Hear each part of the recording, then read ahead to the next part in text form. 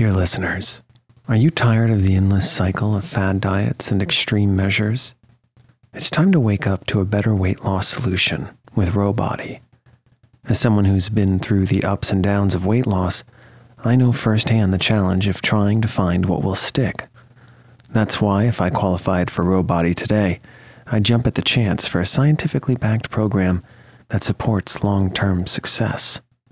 With Rowbody, you'll gain access to the most popular weight loss shots on the market, paired with personalized lifestyle changes. Over 200,000 people have already chosen Row to help them lose weight. Say goodbye to the roller coaster of weight loss dreams and hello to sustainable, real results with Rowbody. Go to row.co/snoozecast. Sign up today and you'll pay just $99 for your first month and $145 a month after that. Medication costs are separate. That's ro.co/snoozecast.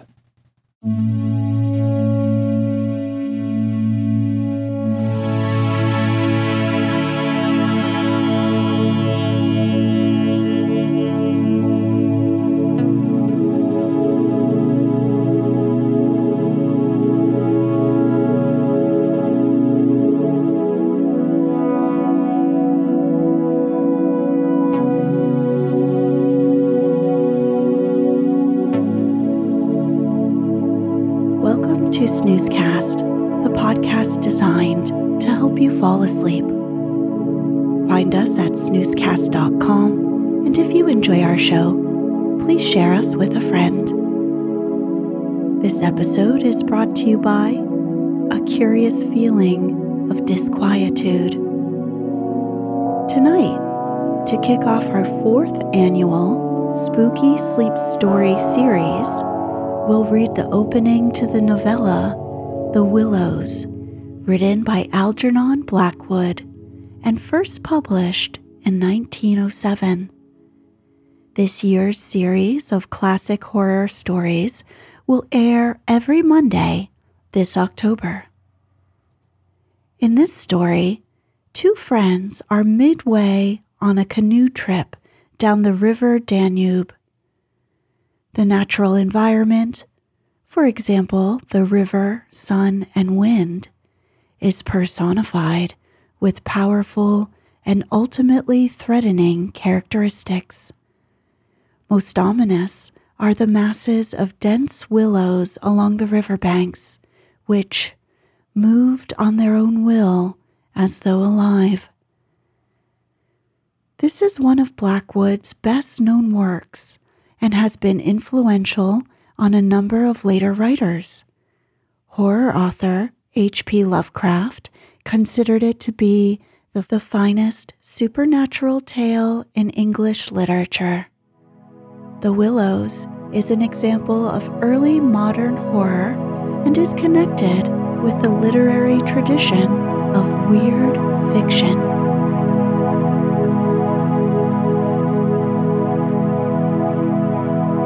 Let's get cozy. Close your eyes.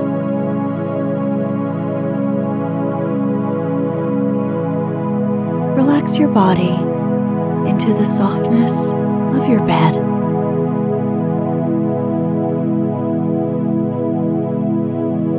Now, take a few deep breaths.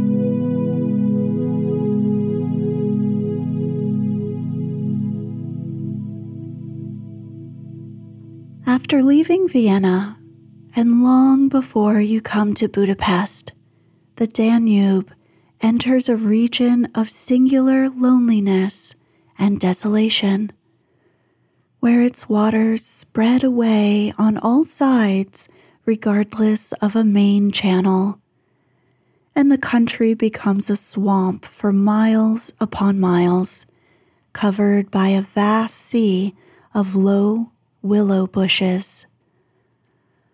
On the big maps, this deserted area is painted in a fluffy blue, growing fainter in color as it leaves the banks, and across it may be seen in large, straggling letters the word Zumpfe, meaning marshes.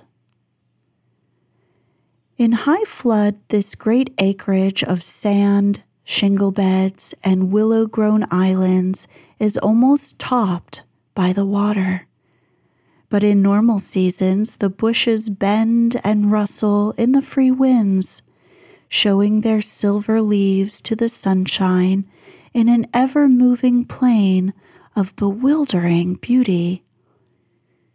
These willows never attain to the dignity of trees. They have no rigid trunks. They remain humble bushes, with rounded tops and soft outline, swaying on slender stems that answer to the least pressure of the wind, supple as grasses, and so continually shifting that they somehow give the impression that the entire plain is moving and alive. For the wind sends waves rising and falling over the whole surface, waves of leaves instead of waves of water, green swells like the sea, too, until the branches turn and lift, and then silvery white as their underside turns to the sun. Happy to slip beyond the control of the stern banks, the Danube here wanders about at will among the intricate network of channels intersecting the islands everywhere with broad avenues down which the waters pour with a shouting sound, making whirlpools, eddies, and foaming rapids, tearing at the sandy banks, carrying away masses of shore and willow clumps, and forming new islands innumerably which shift daily in size and shape and possess at best an impermanent life, since the flood time obliterates their very existence.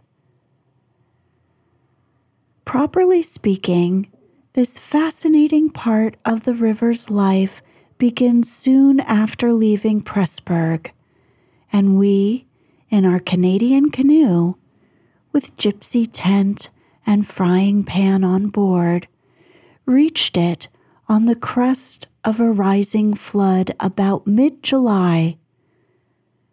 That very same morning, when the sky was reddening before sunrise, we had slipped swiftly through still sleeping Vienna, leaving it a couple of hours later, a mere patch of smoke against the blue hills of the Wienerwald on the horizon. Racing along at 12 kilometers an hour soon took us well into Hungary, and the muddy waters, sure sign of flood, sent us aground on many a shingle bed, and twisted us like a cork in many a sudden belching whirlpool before the towers of Pressburg showed against the sky. And then the canoe, leaping like a spirited horse, flew at top speed under the gray walls, turned the corner sharply to the left, and plunged on yellow foam into the wilderness of islands, sandbanks, and swamp land beyond, the land of the Willows. The change came suddenly, as when a series of bioscope pictures snaps down on the streets of a town and shifts without warning into the scenery of lake and forest.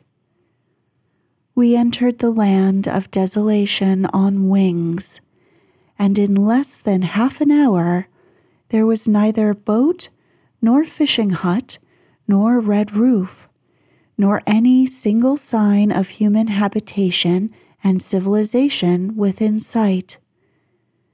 the sense of remoteness from the world of humankind, the utter isolation, the fascination of this singular world of willows, winds, and waters, instantly laid its spell upon us both, so that we allowed laughingly to one another that we ought by rights to have held some kind of special passport to admit us, and that we had, somewhat audaciously, come without asking leave into a separate little kingdom of wonder and magic, a kingdom that was reserved for the use of others who had a right to it, with everywhere unwritten warnings to trespassers for those who had the imagination to discover them.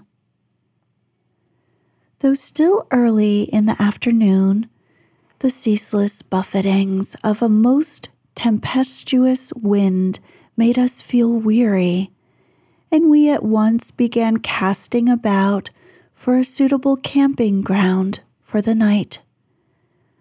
But the bewildering character of the islands made landing difficult.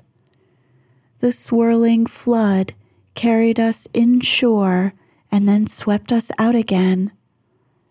The willow branches tore our hands as we seized them to stop the canoe, and we pulled many a yard of sandy bank into the water before at length we shot with a great sideways blow from the wind into a backwater and managed to beach the bows in a cloud of spray. Then we lay panting and laughing after our exertions on the hot yellow sand, sheltered from the wind, and in the full blaze of a scorching sun, a cloudless blue sky above, and an immense army of dancing, shouting willow bushes, closing in from all sides, shining with spray and clapping their 1,000 little hands as though to applaud the success of our efforts. "What a river!" I said to my companion, thinking of all the way we had traveled from the source in the Black Forest, and how he had often been obliged to wade and push in the upper shallows at the beginning of June. "Won't stand much nonsense now, will it?" he said, pulling the canoe a little farther into safety up the sand, and then composing himself for a nap. I lay by his side, happy and peaceful in the bath of the elements, water, wind, and sand, and the great fire of the sun, thinking of the long journey that lay behind us, and of the great stretch before us to the Black Sea, and how lucky I was to have such a delightful and charming traveling companion as my friend, the Swede. We had made many similar journeys together, but the Danube, more than any other river I knew, impressed us from the very beginning with its aliveness. From its tiny bubbling entry into the world among the pinewood gardens of Donau-Eschingen, until this moment when it began to play the great river game of losing itself among the deserted swamps, unobserved, unrestrained, it had seemed to us like following the growth of some living creature, sleepy at first, but later developing violent desires as it became conscious of its deep soul. It rolled like some huge, fluid being through all the countries we had passed, holding our little craft on its mighty shoulders, playing roughly with us sometimes, yet always friendly and well-meaning, till at length we had come inevitably to regard it as a great personage. How indeed could it be otherwise, since it told us so much of its secret life? At night we heard it singing to the moon as we lay in our tent, uttering that odd, sibilant tone peculiar to itself, and said to be caused by the rapid tearing of the pebbles along its bed. So great is its hurrying speed. We knew, too, the voice of its gurgling whirlpools, suddenly bubbling up on a surface previously quite calm, the roar of its shallows and swift rapids, its constant steady thundering below all mere surface sounds, and that ceaseless tearing of its icy waters at the banks. How it stood up and shouted when the rains fell flat upon its face, and how its laughter roared out when the wind blew upstream and tried to stop its growing speed. We knew all its sounds and voices, its tumblings and foamings, its unnecessary splashing against the bridges, that self-conscious chatter when there were hills to look on, the affected dignity of its speech when it passed through the little towns, far too important to laugh. All these faint, sweet whisperings when the sun caught it fairly in some slow curve and poured down upon it till the steam rose. It was full of tricks, too, in its early life before the great world knew it.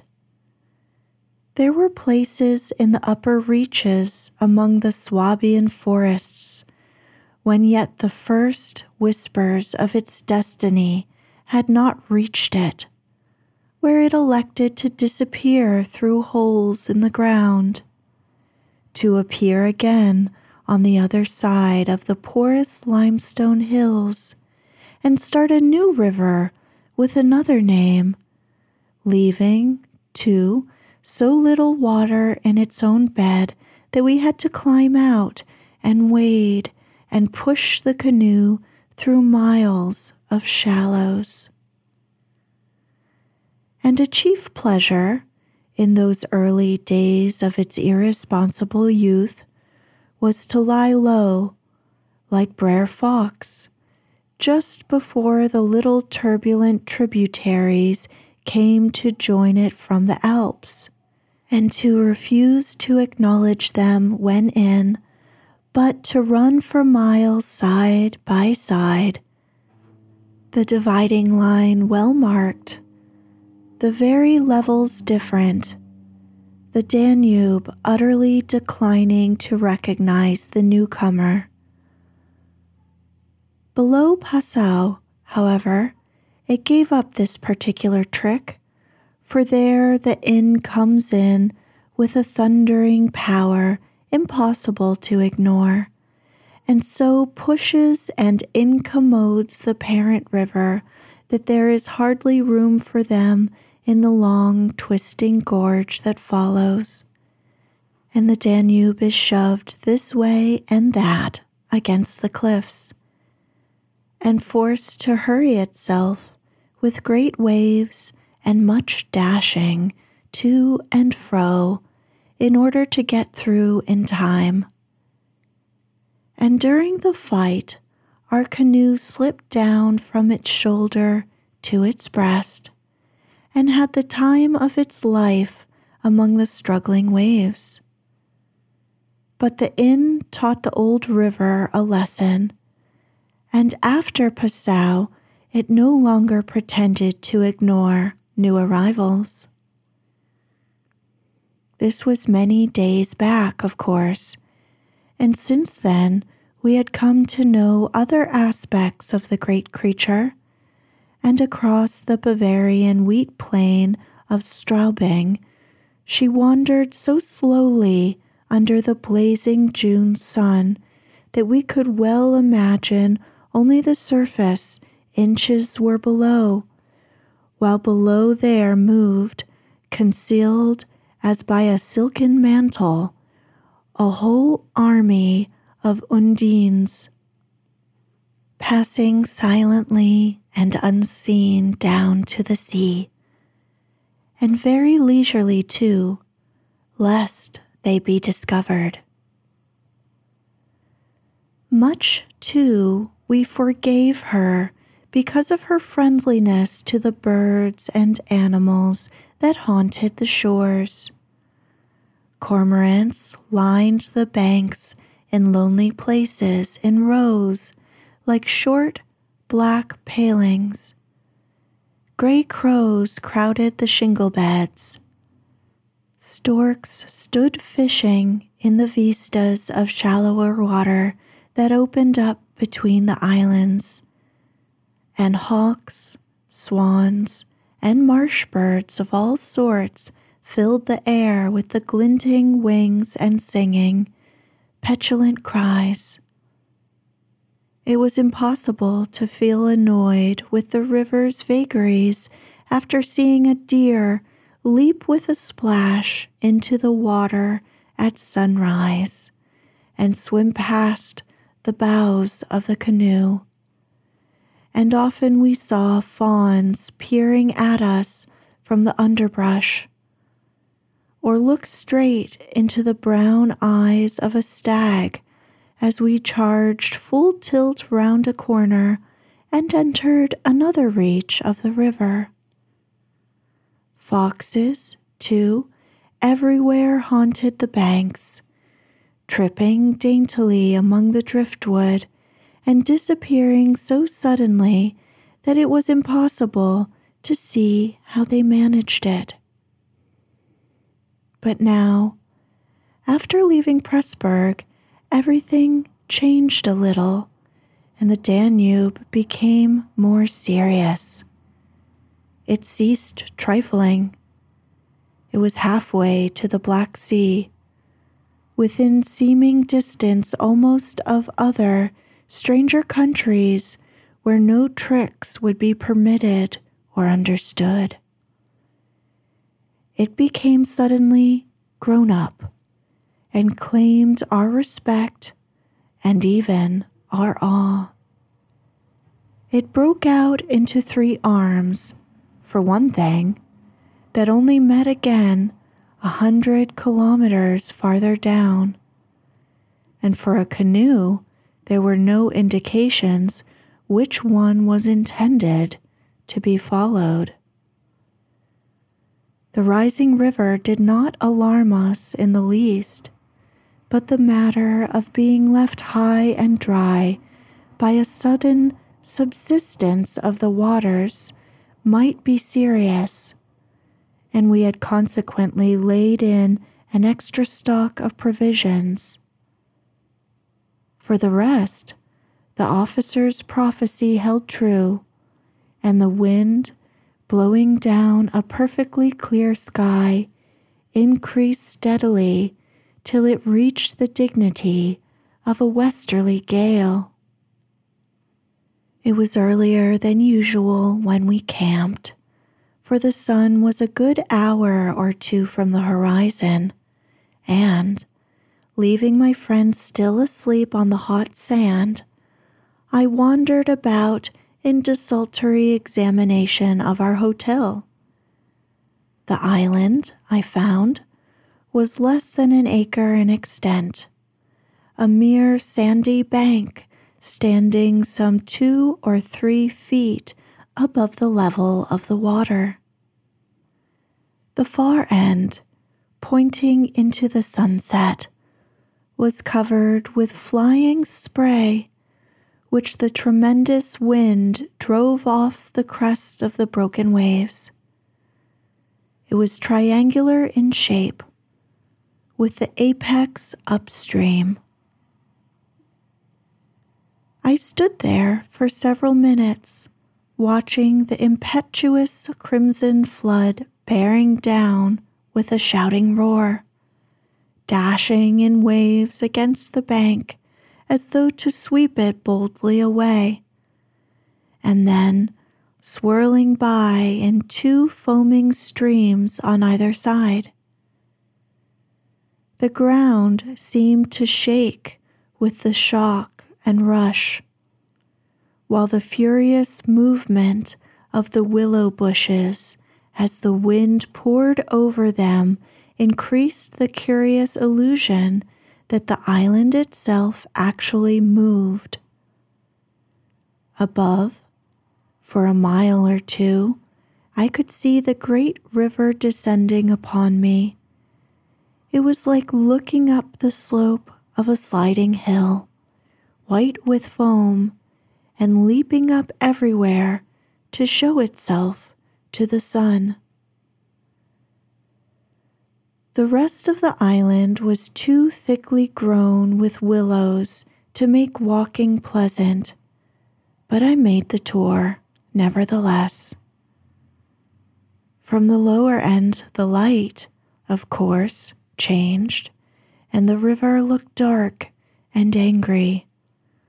Only the backs of the flying waves were visible, streaked with foam, and pushed forcibly by the great puffs of wind that fell upon them from behind. For a short mile it was visible, pouring in and out among the islands, and then disappearing with a huge sweep into the willows, which closed about it like a herd of monstrous creatures crowding down to drink. They made me think of gigantic sponge-like growths that sucked the river up into themselves. They caused it to vanish from sight. They herded there together in such overpowering numbers. Altogether, it was an impressive scene, with its utter loneliness, its bizarre suggestion. And as I gazed, long and curiously, a singular emotion began to stir somewhere in the depths of me. Midway in my delight of the wild beauty, there crept, unbidden and unexplained, a curious feeling of disquietude, almost of alarm.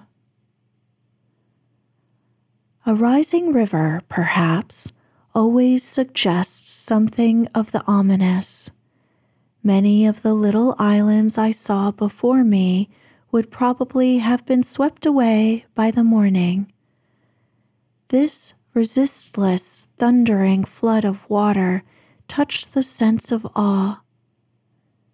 Yet I was aware that my uneasiness lay deeper far than the emotions of awe and wonder. It was not that I felt, nor had it directly to do with the power of the driving wind, this shouting hurricane that might almost carry up a few acres of willows into the air and scatter them like so much chaff over the landscape. The wind was simply enjoying itself, for nothing rose out of the flat landscape to stop it, and I was conscious of sharing its great game with a kind of pleasurable excitement. Yet this novel emotion had nothing to do with the wind. Indeed, so vague was the sense of distress I experienced that it was impossible to trace it to its source and deal with it accordingly, though I was aware somehow that it had to do with my realization of our utter insignificance before this unrestrained power of the elements about me.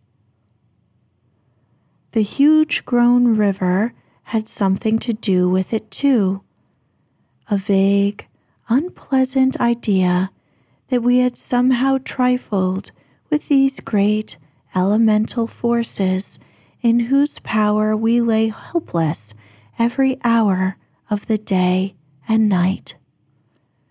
For here, indeed, they were gigantically at play together, and the sight appealed to the imagination. But my emotion, so far as I could understand it, seemed to attach itself more particularly to the willow bushes, to these acres and acres of willows, crowding, so thickly growing there, swarming everywhere the eye could reach, pressing upon the river as though to suffocate it, standing in dense array mile after mile beneath the sky, watching, waiting, listening. And, apart quite from the elements, the willows connected themselves subtly with my malaise, attacking the mind insidiously somehow by reason of their vast numbers, and contriving in some way or other to represent to the imagination a new and mighty power, a power, moreover, not altogether friendly to us. Great revelations of nature, of course, never fail to impress in one way or another, and I was no stranger to moods of the kind. Mountains overawe and oceans terrify, while the mystery of great forests exercises a spell peculiarly its own. But all these, at one point or another, somewhere link on intimately with human life and human experience. They stir comprehensible, even if alarming, motions. They tend on the whole to exalt. With this multitude of willows, however, it was something far different, I felt. Some essence emanated from them that besieged the heart. A sense of awe awakened, true, but of awe touched somewhere by a vague terror. Their serried ranks, growing everywhere darker about me as the shadows deepened, moving furiously yet softly in the wind, woke in me the curious and unwelcome suggestion that we had trespassed here upon the borders of an alien world, a world where we were intruders, a world where we were not wanted or invited to remain, where we ran grave risks perhaps. The feeling, however, though it refused to yield its meaning entirely to analysis, did not at the time trouble me by passing into menace. Yet it never left me quite, even during the very practical business of putting up the tent in a hurricane of wind and building a fire for the stew pot. It remained just enough to bother and perplex, and to rob a most delightful camping ground of a good portion of its charm. To my companion, however, I said nothing, for he was a man I considered devoid of imagination. In the first place, I could never have explained to him what I meant, and in the second, he would have laughed stupidly at me if I had. There was a slight depression in the center of the island, and here we pitched the tent. The surrounding willows broke the wind a bit. But the experience of a collapsing tent at midnight had taught us many devices, and we made the cozy house as safe as possible, and then set about collecting a store of wood to last till bedtime. Willow bushes dropped no branches, and driftwood was our only source of supply. We hunted the shores pretty thoroughly. Everywhere the banks were crumbling as the rising flood tore at them and carried away great portions with a splash and a gurgle. "The island's much smaller than when we landed," said the accurate Swede. "It won't last long at this rate. We'd better drag the canoe close to the tent and be ready to start at a moment's notice. I shall sleep in my clothes." He was a little distance off, climbing along the bank. "Good heavens, it's a man's body," he cried excitedly. "Look." A black thing, turning over and over in the foaming waves, swept rapidly past. It kept disappearing and coming up to the surface again. It was about 20 feet from the shore, and just as it was opposite to where we stood, it lurched round and looked straight at us. We saw its eyes reflecting the sunset and gleaming an odd yellow as the body turned over. Then it gave a swift, gulping plunge and dived out of sight in a flash. "An otter, by gad!" we exclaimed in the same breath, laughing. It was an otter, alive and out on the hunt, yet it had looked exactly like the body of a drowned man turning helplessly in the current. Far below it came to the surface once again, and we saw its black skin, wet and shining in the sunlight. Then, too, just as we turned back, our arms full of driftwood, another thing happened to recall us to the riverbank. This time it really was a man, and what was more, a man in a boat.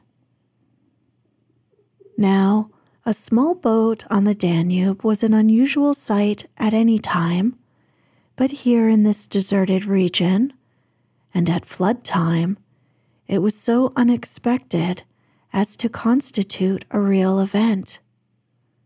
We stood and stared. Whether it was due to the slanting sunlight or the refraction from the wonderfully illumined water, I cannot say. But whatever the cause, I found it difficult to focus my sight properly upon the flying apparition.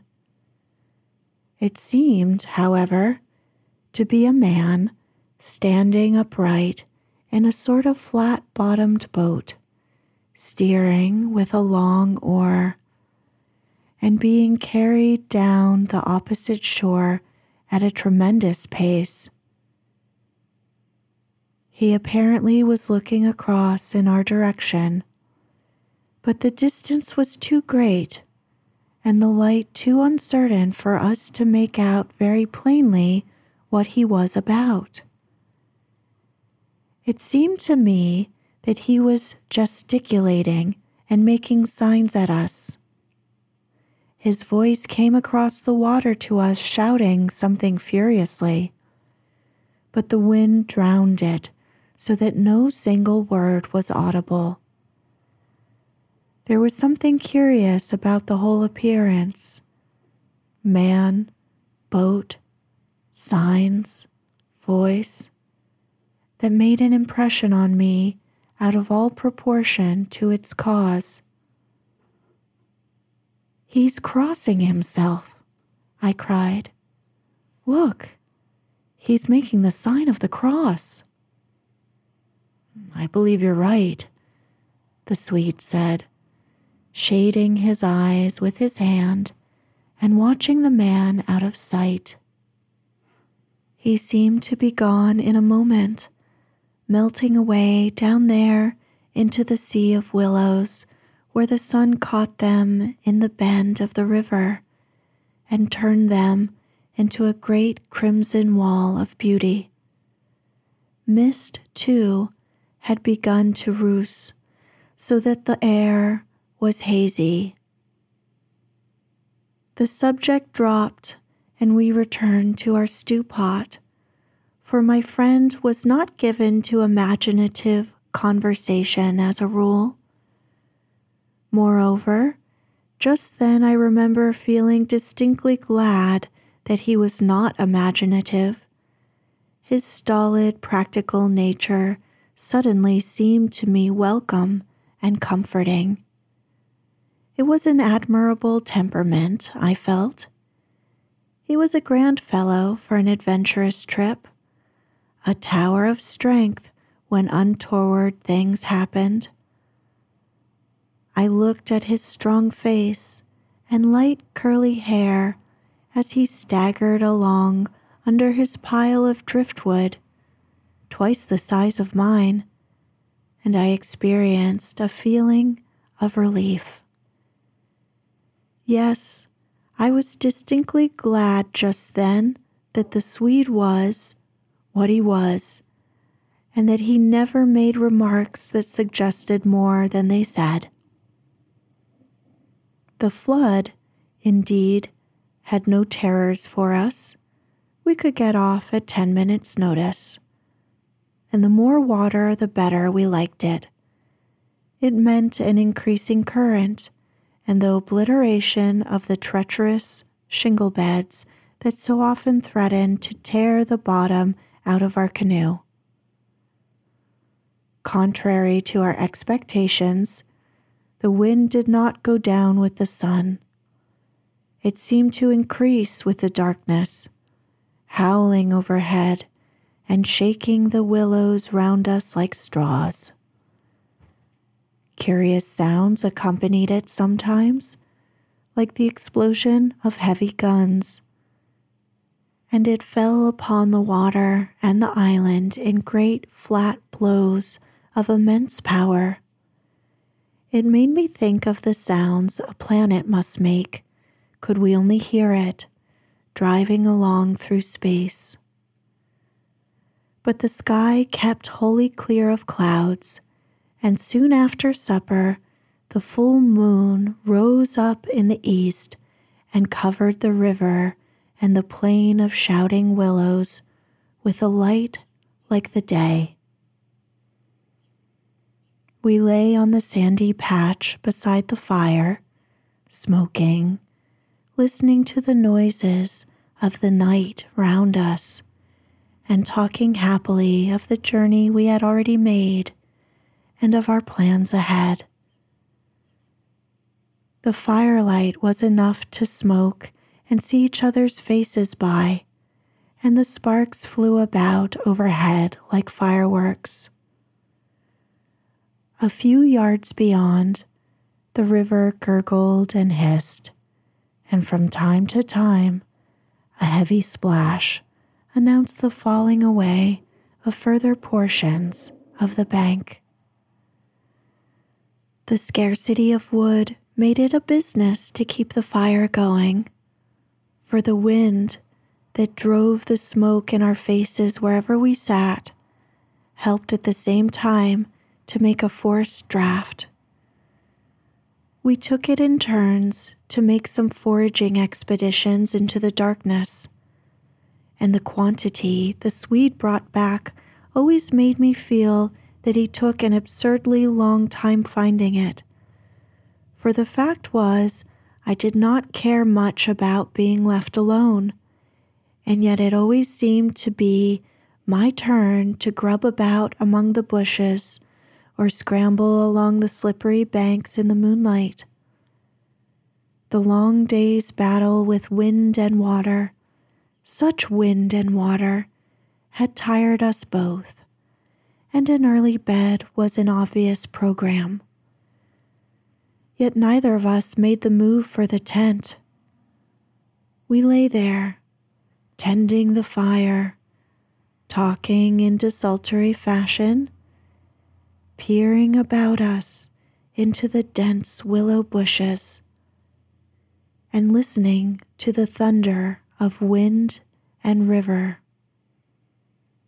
The loneliness of the place had entered our very bones, and silence seemed natural, for after a bit, the sound of our voices became a trifle unreal and forced. Whispering would have been the fitting mode of communication, I felt, and the human voice, always rather absurd amid the roar of the elements, now carried with it something almost illegitimate. It was like talking out loud in church, or in some place where it was not lawful, perhaps not quite safe, to be overheard. The eeriness of this lonely island, set among a million willows, swept by a hurricane, and surrounded by hurrying deep waters, touched us both, I fancy.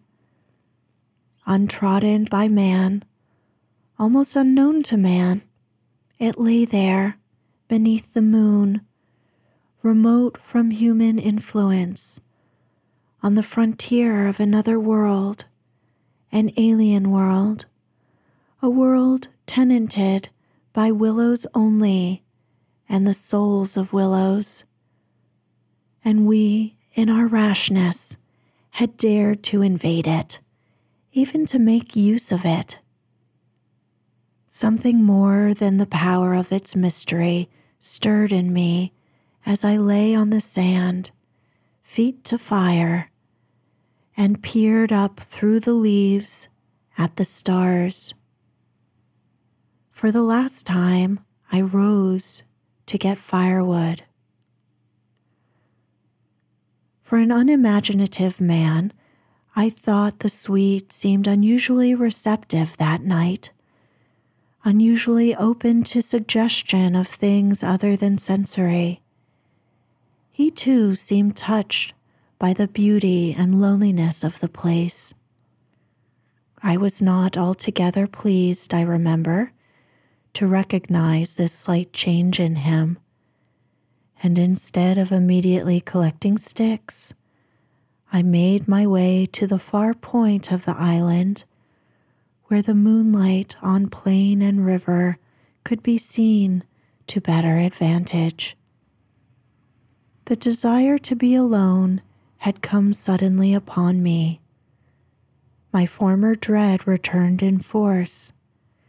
There was a vague feeling in me I wished to face and probe to the bottom. When I reached the point of sand jutting out among the waves, the spell of the place descended upon me with a positive shock. No mere scenery could have produced such an effect.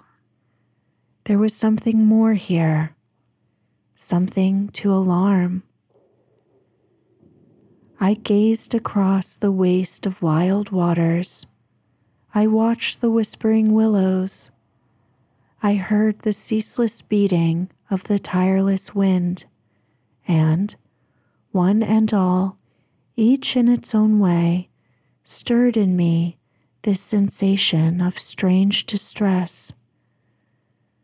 But the willows especially, forever they went on chattering and talking amongst themselves, laughing a little, shrilly crying out, sometimes sighing.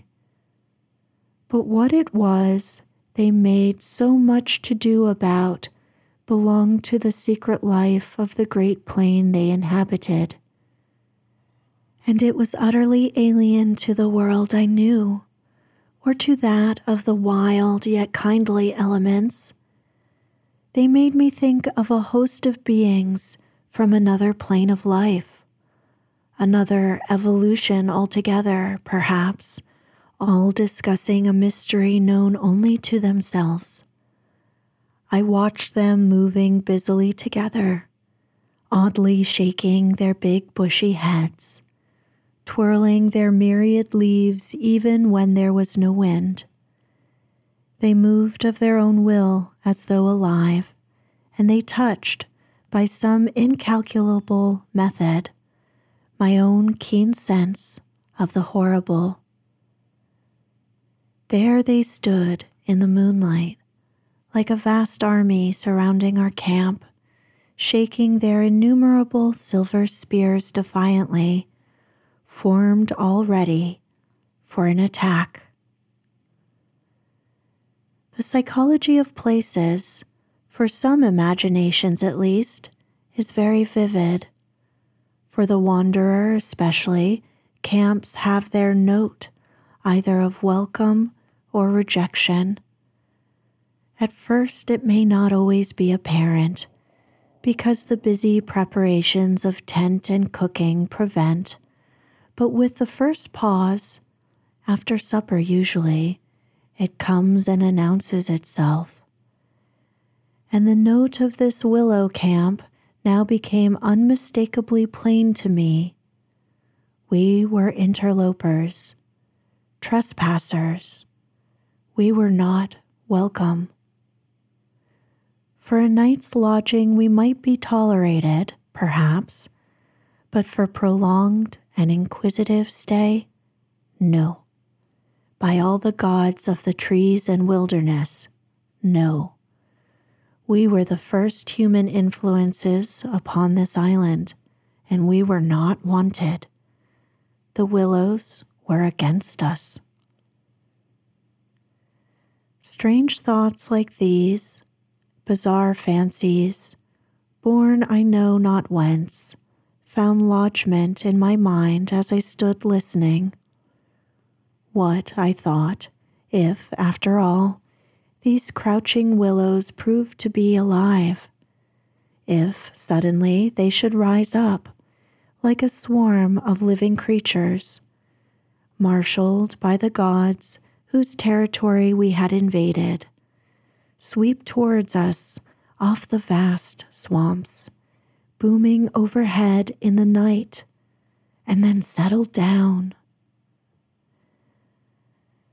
The melancholy shrill cry of a night bird sounded overhead, and suddenly I nearly lost my balance as the piece of bank I stood upon fell with a great splash into the river, undermined by the flood. I stepped back just in time and went on hunting for firewood again, half laughing at the odd fancies that crowded so thickly into my mind and cast their spell upon me.